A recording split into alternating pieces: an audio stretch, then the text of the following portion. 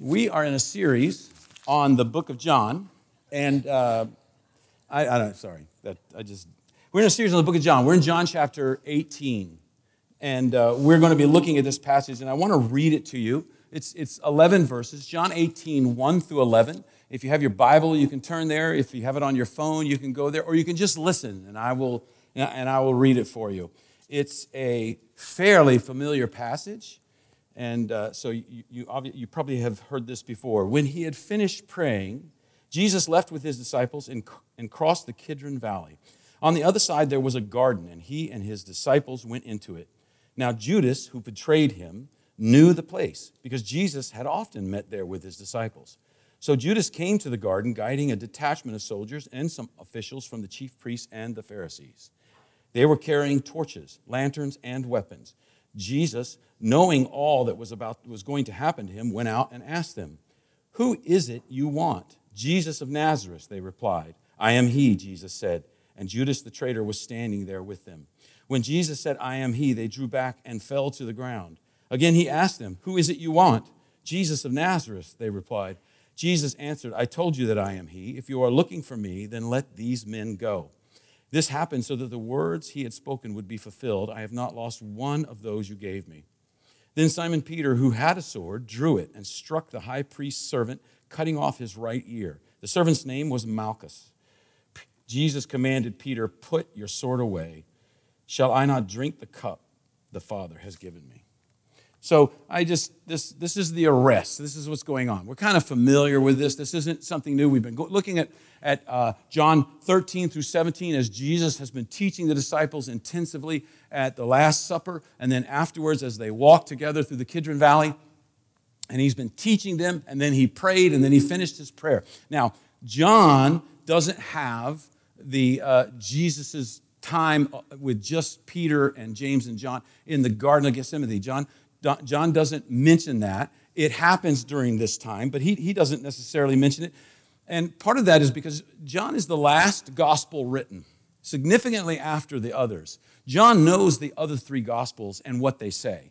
And so what he has done is he's written with a very specific purpose. He's writing with a number of very key themes, and some things he just doesn't bother mentioning, and it's because it would just grow and grow and grow, and he even says, if I wrote all the things, it would be too much to contain. And so here we have a story. We're familiar with it. It's like the Christmas story. You know, we're coming up on Christmas, and this is where pastors just agonize, because everybody knows the Christmas story. Everybody knows this story. So how do you teach it? How do you teach it? That's it. Without people going, "Ho hum, here we go. Yeah, tidings of great joy, Mary great with child." We all know this. We all know this, right? But it's good to work through this again. It's good to remember. It's good to reinforce. It's important to what we believe. But also, sometimes when we study it, we see something in a different light, and something may strike us that has never struck us before, and that might even happen this morning. And that's good. That's because there is no end to the depth of these scriptures. And so the cross and the empty tomb, they're looming. And we're looking at how we get there. And it starts with the arrest of Jesus. And I want you to see first just the setting. This is this first couple of verses. When he had finished praying, Jesus left with his disciples and crossed the Kidron Valley. On the other side, there was a garden, and he and his disciples went into it. Okay, so let's just kind of understand the geography. They've crossed down through a valley, and they've gone up a hill. I'm going off camera. They've gone up a hill. This is such a big illustration. On the other side, right? So they've gone down through a valley, hill on the other side. There's a garden there. And we think of garden, like we think of garden. It's not like that. It's not like there's beautiful flowers and there's little walkways and you can see. It's olive trees. It's an olive garden. We know that it's because it's called the Garden of Gethsemane. That's the name of that place, is Gethsemane. And Gethsemane has to deal with olives. All right, we'll get into that. So they've done that.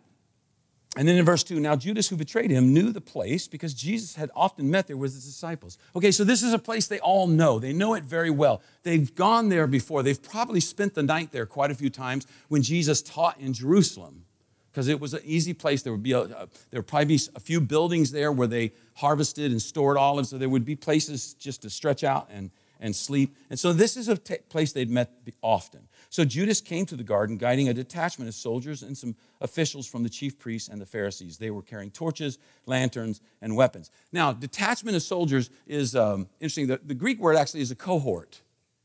Now, a cohort in the Roman army was 600 men. Now, sometimes the word cohort could be used a little loosely, like it's supposed to be 600 men, but it's really just 500 men, that type of a thing. Or like a battalion goes into battle and they lose quite a few men and they say the cohort came out, but not all of them because a lot of them died. But generally speaking, it's around 600 men. So I want you to see, when you first read detachment of troops, you think like 12. No, it's not. It's hundreds. It's hundreds. They were loaded for bear. They were ready for a problem, all right? So when we look at this, it doesn't mention Jesus' wrestling with prayer. That had already happened. You know, John doesn't include that.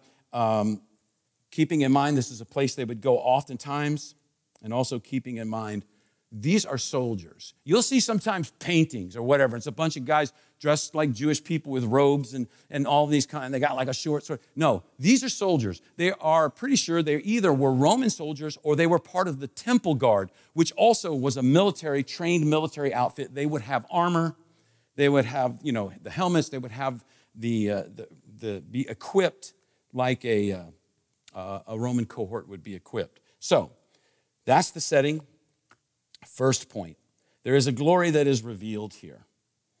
And that's in verses 4, 5, and 6. Jesus, knowing all that was going to happen to him, went out and asked them, "Who is it you want?" "Jesus of Nazareth," they replied. "I am he," Jesus said. And Judas the traitor was standing there with them. When Jesus said, "I am he," they drew back and fell to the ground. All right? There's a couple things I think that are interesting here. First of all, when they ask about it, they say, "We're looking for Jesus of Nazareth." Now, why would they say that? Because there's other Jesuses. Jesus is not just a very rare, exclusive name. It was a name that other people had used in the past and would use in the future. And so they're looking for a very specific Jesus, the one from Nazareth. But there's a little something in this, because when you study that culture and when you understand, oftentimes, if someone was proud of where they were from, like I was born in Washington, D.C., and so I could be Robert from Washington, D.C., or Robert from the Capitol, right? That sounds good. I was born close to the Capitol. There were other people, though, they weren't as thrilled with where they were from, right? And so they wouldn't mention that. That wouldn't be something they would necessarily advertise.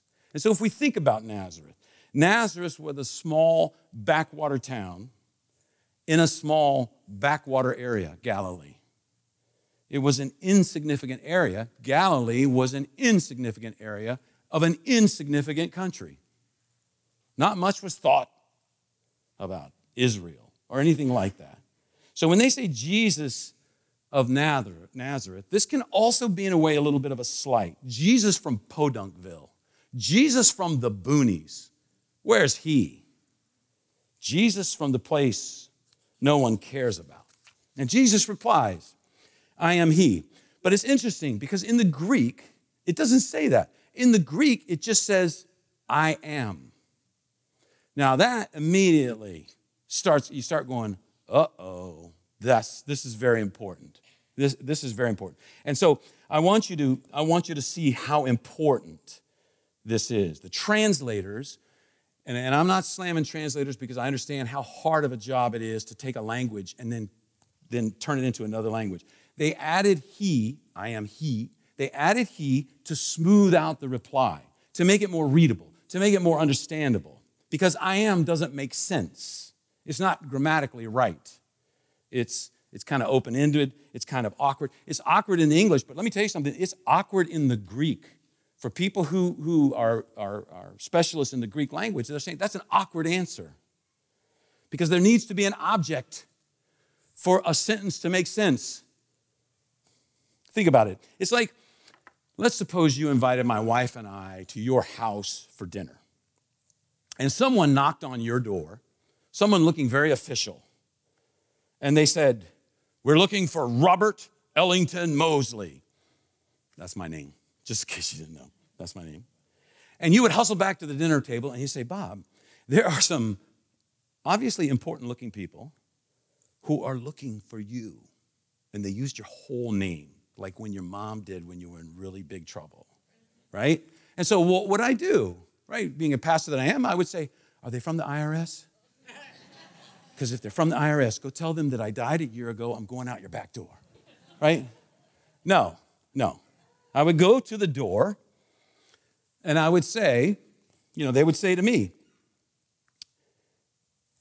are you, we're looking for, I guess I should say it the way they said it. We are looking for Robert Ellington Mosley. And I said, I am. And they'd be like, you are what? You're him? Because I am is a little awkward, right? It just doesn't quite make sense. I'm looking for Robert Mosley. I am. It just doesn't quite make sense. It's jarring. But I am comes up a lot in the life of Jesus. He uses it a lot. And it is the name of God in the Old Testament. In the book of Exodus, God goes and tells Moses, I want you to go tell the Pharaoh to set my people free. Let my people go. And if you remember, Moses says to God, okay, and this is the reversed Mosley version, okay? So Moses says to God, he says, look, I know what Pharaoh's going to say. There's lots of gods. Pharaoh's going to say, we have a lot of gods. Which one do you represent that's telling me to let them go? I want to know what God you're representing, right? And what does God say to Moses? God says, I am that I am. Tell him, I am sent you. I am. That is 4 Hebrew consonants. Yod, He, Vav, He. And if you know me, I go crazy on this because it's so cool. And I love this, but we can't get into it too deep. But it is the name of God. It was so holy to the Jews that they wouldn't write it. It was so holy to the Jews that they wouldn't speak it. They wouldn't speak that name because that was the holiest name. That was the name of God. So where we get Yahweh, we take and add the consonants to make it readable. Some people use Jehovah. I want to tell you the way they came around to this idea of Jehovah was through a terrible grammatical mistake, but we'll get to that some other time. So if you have friends who are Jehovah's Witnesses and they tell you that's the only name of God, I'm telling you, just on the basis of grammar, they're wrong. But, okay, we'll go, not to slant, Okay, so God says, I am sent you. That's my name, I am. That means I exist. I am. And this is not a name by the standards of any name. Other gods had names that described their power, described their ability, described their function, described their locality. Something formed the name of that god. So when you see the name of Baal, it has a name. That name means something. When you see these other names, all these other names that gods had through the Greek gods and everything, they meant something. The name meant something. But when you say I am, there's no meaning to it. It's just I exist. And what God is trying to say is, I am the infinite God. How can I describe myself to you? I just am. It's unlimited. It's open-ended. It's totally unique. If it was I will be, it shows a beginning. There was a time that I didn't exist. I was not, and then I was created. That would be I will be. If it's I was, then it shows an ending. There's a time when I will not be. But I am means there's no beginning. There's no ending. Not made, eternal, infinite. I exist. So no other name will do. And Jesus speaks it. We're looking for Jesus of Nazareth. I am. And Scripture tells us it knocked them back. There's an artist rendering of this, of them pulling back in awe and fear and respect and so many things all wrapped up. The idea was that the power of the name was pushing them back and pushing them down. It says they fell back and they kneeled, or they were forced down. Back shows the power. Down shows the idea of worship. They were thrust down suddenly, the idea that something incredible was happening, something terrible could happen. What is Jesus doing here? Right? What is he doing? in a way, and I thought about this, and it almost seems disrespectful. So I don't want to mean it in a disrespectful way. But in a way, he's flexing. He's just showing a glimpse of his power. Just a glimpse, like that. Just a glimpse of his power. And boom, they are intimidated and they're scared. He gives them a tiny glimpse. He's saying, I am the infinite God who has come down in this moment into this body, one person. When you look at me, you are staring into the face of infinity. You know, that's an interesting thing for us too. Scripture tells us that when we pray, God gets face to face with us. And when you're praying, you are looking into the face of infinity. And he loves you. That's an amazing thought. That's incredible. So Jesus gives them a tiny glimpse of his glory. And what is he doing? He's showing them who really is in control. You know, you've come to arrest me. Boosh. That's all I think, you know, I start thinking of superheroes that can do that. You know, I always love that kind of stuff. He just says his name and it pushes them back and down. He's showing them, I have the power. You've brought 600 men. You think you have the power. Let me show you I have the power. In the Chronicles of Narnia, there's a great passage, I think, that helps illustrate this. I'm going to read it to you. But as for Aslan himself, who is the representation of Jesus Christ, the beavers and the children didn't know what to do or what to say when they saw him. People who have not been in Narnia sometimes think that a thing cannot be good and terrible at the same time. If the children had ever thought so, they were cured of it now. For when they tried to look at Aslan's face, they caught just a glimpse of the golden mane and the great royal, solemn, overwhelming eyes. And then they found they just couldn't look at him, and they went all trembly. I love that. I love that. They looked into the eyes, and it was overpowering, incredible. It made them tremble in spite of the love they saw. This is just parents, man, read your kids these books. They are awesome. I still read them. I love kids stuff. I know sometimes my wife looks at me and just says, "Are you still 6? Is this what's going on here? Is that why you're acting this way?" And I'm like, "Yep, that's the way I was when you married me, and it's the way I am now." I mean, Bluey's my favorite TV show. All right? So there you go. That just shows you something. So anyways, sorry. So Jesus does this, and it is incredible. It is terrible and yet loving at the same time, frightening and yet comforting at the same time. And so there is this glory that's revealed. When glory is revealed, it drives people to their knees, and nothing else is important anymore. When glory is revealed, it drives you to your knees. And suddenly, it puts everything in perspective. You know how sometimes when you're dealing with things in your life, maybe dealing with issues or struggles, and you meet someone who's struggling way more than you go, wow. It helps you put it in perspective, right? When the glory is revealed, everything is put in perspective. So, a new glory revealed, a glory revealed, and now a power revealed. And these two are so intertwined, it's hard to separate them, but we will. Jesus answered, I told you that I am he. And again, it's, I told you that I am. If you are looking for me, then let these men go. This happened so that the words he had spoken would be fulfilled. I have not lost one of those you gave me. Verse 10, then Simon Peter, who had a sword, drew it and struck the high priest's servant, cutting off his right ear. The servant's name was Malchus. Jesus commanded Peter, put your sword away. Shall I not drink the cup the Father has given me? And so there's this large group of soldiers. The high priest has sent them to arrest Jesus. Now, by law, when the high priest sends someone to arrest someone in his name, he's supposed to go. But he is allowed to send a representative, right? And so we see that here, that he has sent a representative. I think what he's thinking is this could get ugly, things could get bad. I don't want to go. I don't want to take a chance. He sent 600 men, a large group of soldiers. They did it at nighttime, so there'd be less a chance of a fight because there wouldn't be crowds hanging around. The high priest remembers the triumphal entry.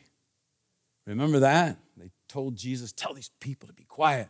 And he says, if you quiet them, the stones will start screaming. So he does it at night. And he sends a large group of soldiers, maybe 600 trained warriors. He does it in a private place. This is why Judas is critical to this plan. They find a place where they know Jesus will be, where there won't be other people. And notice what Jesus is thinking the moment they show up. He says, let them go. I know why you're here. Let them go. He's thinking of those he loves. It was interesting the last couple of weeks as we've looked at the prayer of Jesus. He's getting ready for the cross. Who does he pray for? He prays for the people he loves. He prays for his disciples. He prayed for us in that prayer. He prayed for the ones who would come to know him later on. In his high priestly prayer, just before he dies, he prayed for you. And he prayed for me. That's the God we have. In the moment of his arrest, when they're going to take him away to kill him, he says, he thinks of his disciples. This is the God we serve. He has the power. But his thoughts are always for us, for others. And there's a hint here of something else that's important. The high priest has to be there. He has to send a representative.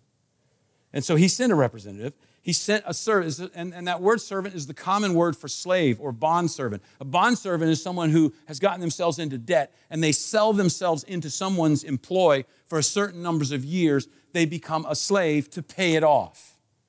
So this guy, Malchus, is some sort of a slave or maybe a bondservant. The word Malchus, name Malchus, has Syrian or Phoenician roots, so he's probably not a Jew.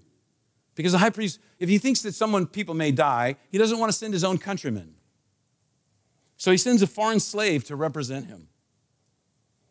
If there's going to be trouble and bloodshed, he decides to send someone he could easily afford to lose. Imagine being Malchus, right? You're a slave of the high priest. He comes in and Malchus, I've got a very important job for you. You're going to represent me. Really? Because usually I just wash dishes and wash people's feet, man. So this is pretty cool. Yeah. I got 600 soldiers to go with you. Really? Is this guy like a murderer? No. Does he have an army that we're going to have to fight? No. There's just 12 guys, fishermen, peasants, one tax collector. No, not any problem. 600 men, and you're sending me. What a privilege, right? He's thinking, what is going on here? And you know, Peter attacks Malchus, and the soldiers, that doesn't even bother them. Why? Because he's a slave. He's not important. They came for Jesus. All this other stuff is not that important to them because he's a nobody. And remember, Jesus heals his wound. In the midst of being arrested, the high priest's representative, Jesus, heals him. He heals him. That's the God we serve. In the midst of his enemies, acts of love and mercy. So there's a different kind of power at work here, a healing power in the midst of hate. And the least significant person there is the recipient of that power. This is our God. Now, Peter obviously thinks there's a different kind of power at work, right? At least at first. Have you ever wondered why? This used to bug me so much. Why is Peter willing in this moment to whip out his sword? 600 men, soldiers, whip out his sword. Let's see, armor, no armor. You know, hit somebody, attack someone. He's willing to risk his life. When Peter said he would give his life for Jesus, he meant it. And he's willing to do it right there. But what's going on? Because I guess it hits me that later, and we'll see this, he is humiliated by a little girl who is either a preteen or younger. And he curses Jesus and denies that he ever knew him to her. How did he go from, Mr. Bad Dude to and just he's so easily cowed. How did that happen? Well, I think what's happening is Jesus' words in the past 4 chapters, he's been talking about all these things. They've been troubling. They've been hard for him to understand. But Peter now is in a situation that he understands. They're here to arrest Jesus. This cannot happen. Therefore, it's time to fight in spite of the odds. Because the odds don't matter when you have someone who can raise the dead on your team. The odds don't matter when you have someone who can heal on your team. Jesus is going to come through. He's sure of it. He's God. And it is impossible. They are still struggling with this idea that God could die. That's impossible. So it's time to fight.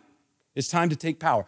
Peter's like, this is it. We've been waiting for this moment where Jesus would finally show himself. He would take power. He would become the king that we want him to be. He'd become everything, this warrior that would lead us against the Romans. And what is he there? He's there. And Jesus speaks, I am. And boom, they fall back. And Peter's like, game time. This is it. This is it. He pulls his sword out. Let's go, Jesus, I'm with you. I'll take the easy one. You take the 600 guys with armor. I got this, Jesus. You got this, Jesus. Let's go. And it's his adrenaline is flowing. It's like, yeah, let's go. And what happens? Jesus rebukes him. In verse 11, Jesus understands what his thinking is. He says, no, this isn't it. This isn't it. Jesus commanded Peter, put your sword away. Shall I not drink the cup the Father has given me? He's like, no, Peter, this isn't the way. There's a different kind of power at work here. And there is no doubt Peter is devastated. And I think this is the answer why he collapsed under that pressure at the fire. Just a few hours around a fire. And the little girl says, hey, you're one of his guys, right? And in one of the versions it says, I recognize your accent. Remember I said Galilee was a backwater place?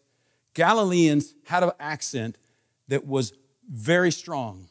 In fact, one of the high priests at one point earlier on, about 100 years ago, about 100 years before Jesus, said no Galileans or priests are allowed to pray in the temple out loud because no one will understand them.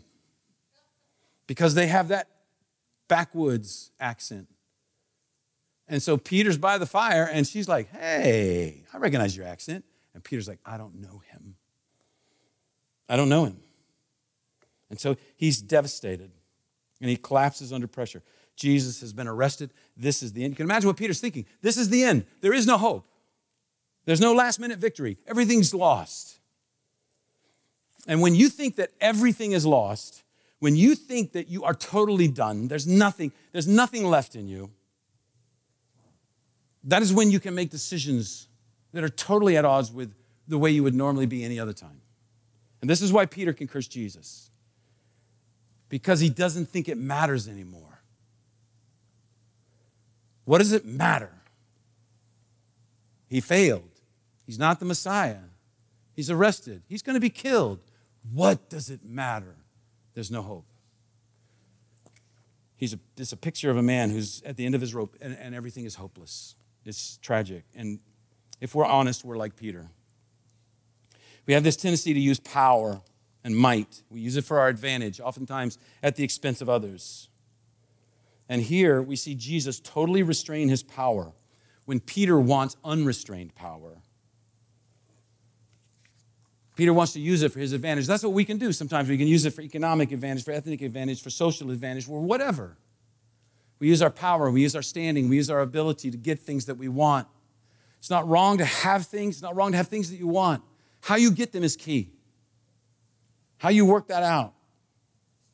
Because when it's for our gain at the expense of others, we destroy people and eventually ourselves. One of the greatest examples of that is in Macbeth, this incredible play, that Shakespeare has written that just shows insight into the heart of men and women. At the beginning, he's one of the royals. He's loyal to the Scottish king. He's brave. He's respected. He's a warrior. And then he hears this prophecy. And this prophecy is that he will become famous and he will become the king of Scotland. Now, here's what's going on right now. Some people are like, oh, really? I didn't know. And some of you have read it. You're like, oh, yeah, Bob, okay, fine. Just hurry up through this, okay? We know this. Okay, well, just follow along with me if you know it. He receives a prophecy. You're going to be king. You're going to be famous. You're going to become the king of Scotland. And he wants that desperately. But it's not happening how he wants it. So he tries to rush it. He becomes ambitious. He has this lust for power. So he kills the king.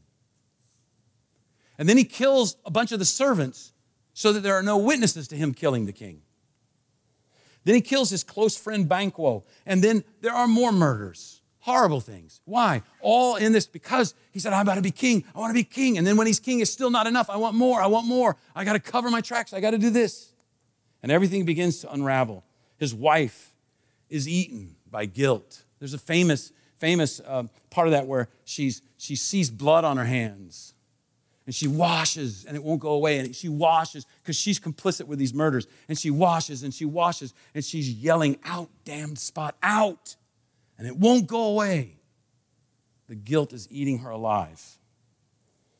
And he loses her. And eventually he is killed. But before he's killed, he delivers this famous soliloquy. He realizes, my life is ruined. My life has turned into a meaningless and wasted life. And he says this, out, brief candle, talking about his life. Life's a walking shadow, a poor player that struts and frets his hour upon the stage, and then is heard no more. It is a tale told by an idiot, full of sound and fury, signifying nothing. Nothing. In all the things he pursued, in all the things he attained, he said it all means nothing. He should have read Ecclesiastes. He should have read Ecclesiastes. That was already explored 2,000 years earlier. What is the meaning of life? Ultimately, without a God, life is meaningless. Meaningless. And Jesus is rebuking him here. He's saying, no, you don't get things this way, not this way. This is the way of power. We're not going this way. And it's a rebuke of power used for selfish reasons. You know, many historians point out one of the reasons why the church exploded across the world, and I was reading one of them this week. He said one of the reasons why the church exploded across the world is that Christians gave away power rather than held onto it and grabbed for it. Christians gave away power. They were the people of one group called them the people of the open hands because they were constantly giving, not taking. They lived for others' sakes and not for their own. One of my favorite parts of this is in the book of Philippians, there's a young man named Epaphroditus who came to minister to Paul from Philippi. They sent him to minister to Paul. And then he got really sick and he almost died. And he pulled through, and Paul sent him back to the Philippians. And he told them, he sang his praises to them. And at one point, he was saying, he risked his life to serve me. And that word risk, I don't know if he starts studying this stuff. Paul knows a lot about gambling. I don't know how exactly that works, but he talks about horse races, he talks about boxing, he talks about wrestling, he talks about dice. And this is one. He uses a word, the word risked there is a very particular, it's a gambling word. And it's a word, we would call it going all in, where you push all your chips to the center of the table. But it's gambling. It's saying, I am risking everything on this roll. And you roll. It's an interesting word. It's the word parabonami. And parabonami means to risk everything on one roll of the dice. And Paul used that for Epaphroditus, and that became a word that caught on in the early Christian church. And people formed what they called societies of the parabonami, societies of those who risk it all. And what they did was when the plague would sweep through an area, especially big cities. Some of the Roman historians talk about it, and it's horrific. They would say you would see people fleeing. Somebody would start getting sick, and they'd push them to the side and run away from them, leave them to die. They left their family, they left their wives, their children, their husbands, anything to get away from the plague. It was so horrific. And in Carthage, in 248 AD, the plague hit, and it was incredible. And one of the historians talks about this, that people were leaving, and you saw Parabanami coming into the city against the flow. The bishop of Carthage said to his church, let's just stay. If we die, we die. Let's just stay. And they stayed, and they tended to the sick, and many of them died. And so you had this society of people who went to where the risk was rather than away from where the risk was. It's an incredible thing. Hundreds of years, these people served selflessly. And then, this is, the history of the whole thing. Unfortunately, Christianity became the state religion of Rome. And all these societies that were serving bishops to go to where the risk was suddenly became thugs and murderers as bishops fought with other bishops for power in the state church. And they used them for political purposes. And it destroyed the whole concept that had been so beautifully illustrated in the early church. There are some in our country who would like to see that happen. The state, it's the worst thing that could happen to us as followers of Jesus Christ. Because we're to be the Parabanami. We're to be the ones who risk it to go to where the need is, not the ones who grab for power. There is an opinion writer. I follow him. He's really good. His name is Nicholas Kristof. And he writes oftentimes very powerfully, and he's very perceptive. And he talked about a trip he took a few years ago where he went in different parts of the world that are struggling with poverty and war and terrible situations going on. And he said, you'll see two kinds of people there. You'll just see two. One is, he says, almost all the time, but not always, but almost all the time, you'll see Doctors Without Borders. And he says the other is, you'll see Christian missionaries. And he says, and I never went somewhere where I didn't see Christian missionaries coming into a war-torn country to work with the poor, to work with the wounded, to be there. He says, crazy doctors and crazy Christians, that's all I saw. Why? Because there's still people who are the Parabanami. There's still people who say, I'm not grasping for power. I want to serve. I want to be someone of the open hand, a person of the open hand. And Jesus' rebuke of Peter is an act of compassion. Compassion for Malchus, compassion for Peter. But also it's a charge for the church. It's what we can be. We are not to be those that grab power. We are to be those that serve.